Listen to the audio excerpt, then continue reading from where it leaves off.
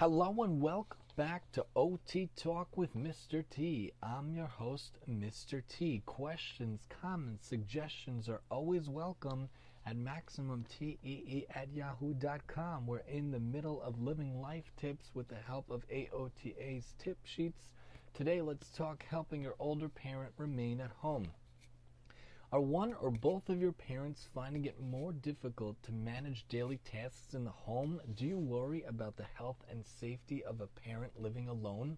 As abilities diminish as part of the normal aging process, families and other caregivers must often help the older person obtain the assistance needed to maintain independence and live safely at home. An OT, an occupational therapist, works with the person and the family to ensure that recommendations to increase independence and safety are specific to their wants and needs, skills, environment, budget, and other criteria.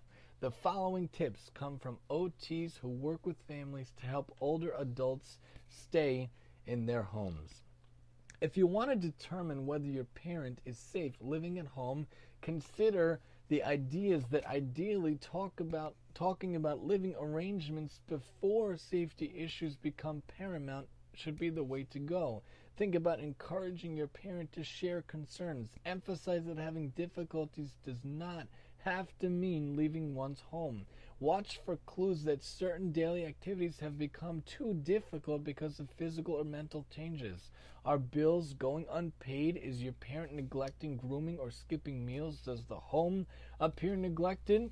The OT can offer expertise to provide an evaluation in your parent's home to assess skills, abilities, and safety and make recommendations that meet the needs of your parent and other family members.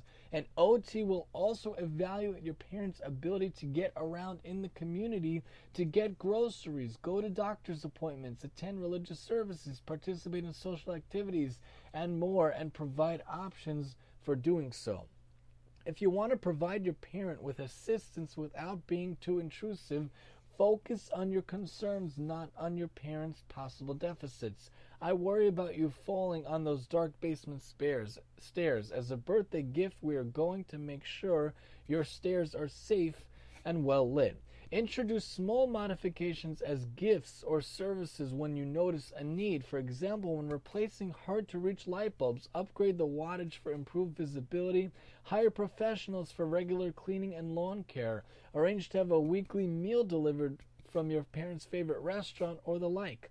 Emphasize that helping your parent is not a chore, but that you're happy to be able to assist all the time. When you think about different things like that, it's really all in the wording. It's how we present ourselves, how we talk with other people, how we present the idea to another person. If you present it in the right way, in a positive way, in a helpful way, almost always the person will be receptive. But if you talk about it in a negative way, derogatory way, it's not going to work. You have to approach it in the right way. And OT can suggest ways to approach this topic while respecting your parents' autonomy. OTs, occupational therapists, can recommend simple to complex home modifications, community support groups, options for getting around in the community, and other services that will help your parent continue to do valued activities safely and easily. OTs can evaluate how well your parent is able to do the things he or she wants and needs to do, and provide personalized recommendations to increase safety, ease, and ability now and in the future. The OT can give suggestions that can include adding adaptive equipment, grab bars or stair lifts, lowering counter heights, adding railings, replacing doorknobs with lever-style handles, widening doorways, increasing lighting, and making things more accessible, safe, and proper. If you want to modify your parents' home on a limited budget, think about exploring community-based groups such as Rebuilding Together, whose volunteers help repair and modify homes for those who can't afford to do so. The OT can suggest low-cost equipment and other changes, for example, increasing wattage or changing the type of fixture for better lighting or reduced glare, or using a reacher to avoid bending over or standing on a stool, using the microwave and not the stove to reduce fire hazards, and many other ideas like that.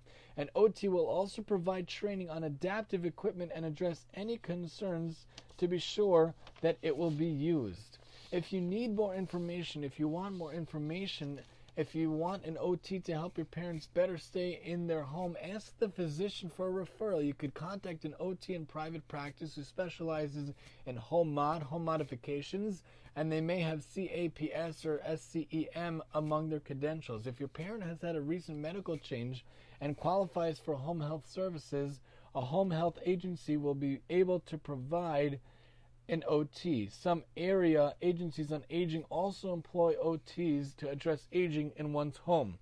Of course, look into the help of the OT in person to get the best service and the best help possible. Join us next time as we talk about remaining in your home as you age here on OT Talk with Mr. T, and I'm your host, Mr. T.